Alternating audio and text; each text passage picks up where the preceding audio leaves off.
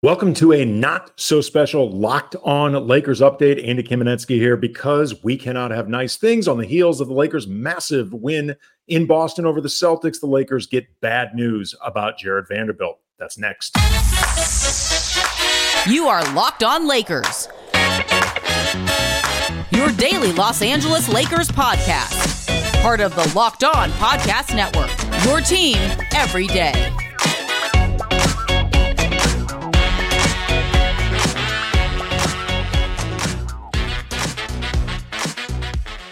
And thanks for making Locked On Lakers your first listen wherever you get your podcast Monday through Friday, never behind a paywall. Locked On Lakers on YouTube is where you can hang out with an awesome community of nearly 23,000 Lakers fans that I am about to disappoint.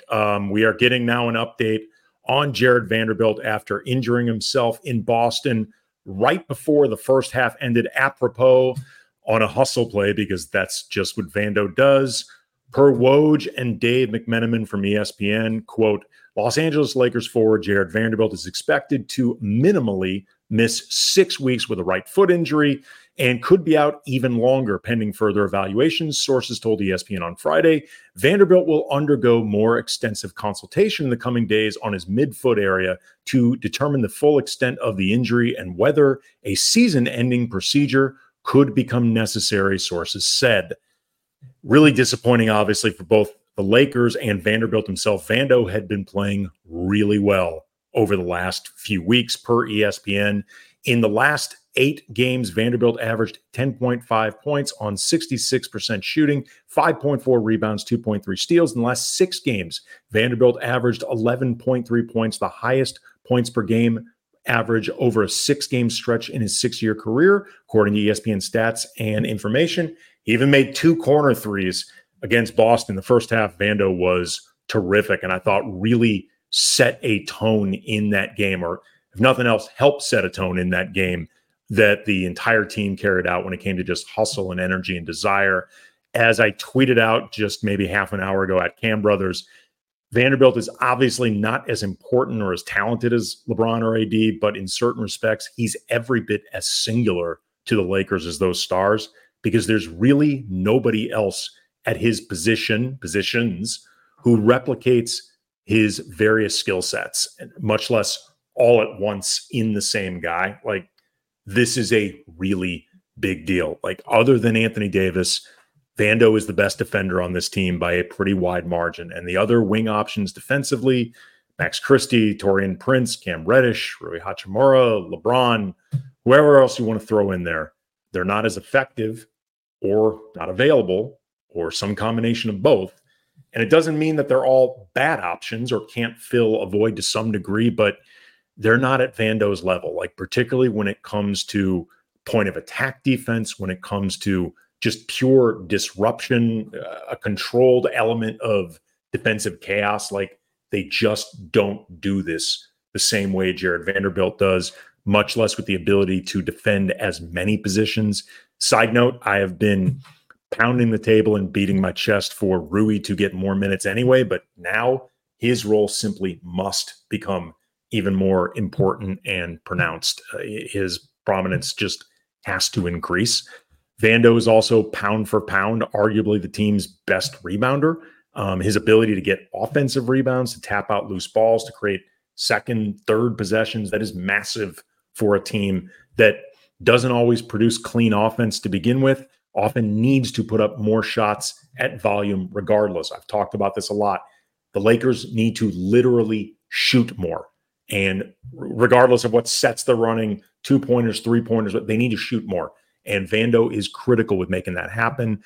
He is the team's chief hustler. Like, nobody brings as much energy or the unique energy that he brings. Like, Vanderbilt brings a physicality and an edge to the energy combined with really specific skill sets. And I also think this could change the team's calculus at the trade deadline. First of all, it may actually affect how much they are willing to go all in, considering they're 25-25, and the Thursday's really exciting and emotionally thrilling win in Boston notwithstanding.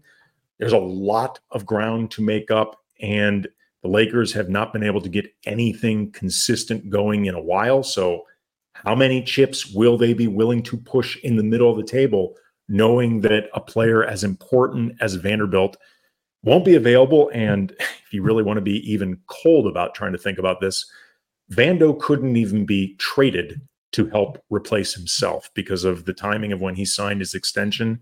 Vando is not trade eligible. So even if the Lakers were willing to trade Jared Vanderbilt, they can't. So he's off the table.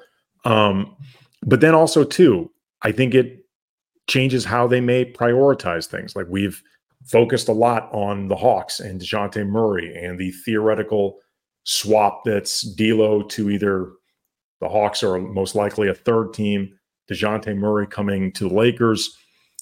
Even if you consider that a theoretical upgrade over D'Lo, and I think that's an open question, certainly how incrementally better he is than D'Lo, I think is an open question. But regardless, DeJounte Murray does not address nearly the same glaring needs now. I would argue he wasn't even necessarily addressing a glaring need then, but certainly now. Like, I feel like guys like Alex Caruso, Dorian Finney-Smith, Royce O'Neal, anybody of that ilk, a true wing, or in the case of Caruso, somebody with a proven ability to guard up multiple positions with defensive chops. Like, I feel like that is actually going to make more of an impact than DeJounte Murray. I mean, maybe if you have side deals going on to bring in those type of guys that I just mentioned, you could still make a deal for Murray, particularly if you like him as a long-term play for the Lakers, because he is under long-term contract, and it's a pretty, I think, cap-friendly one for a guy of Murray's talents. And if you believe that the point of attack defense and the defensive intensity that early in his career we saw in San Antonio would be reinvigorated because he'd be excited to be with the Lakers as opposed to the hell's going on in Atlanta, I still don't think Murray would now address the most glaring needs for this team. So there are a lot of questions now moving forward. There's going to be more definitive news coming out about Jared Vanderbilt, if this is a season-ending injury or if he could be back for what we hope will be a playoff run, the play-in, any of that stuff. But long and the short of it, this is really bad news for the Lakers, and it really sucks for Vando, who I think has been playing his ass off since he returned. And whether the Lakers won or lost games, he's been consistently playing well. And I remember during the opening 20 games that he missed, I kept going on and on about his importance has been proven in his absence. And I think we're going to unfortunately be seeing more of that moving forward.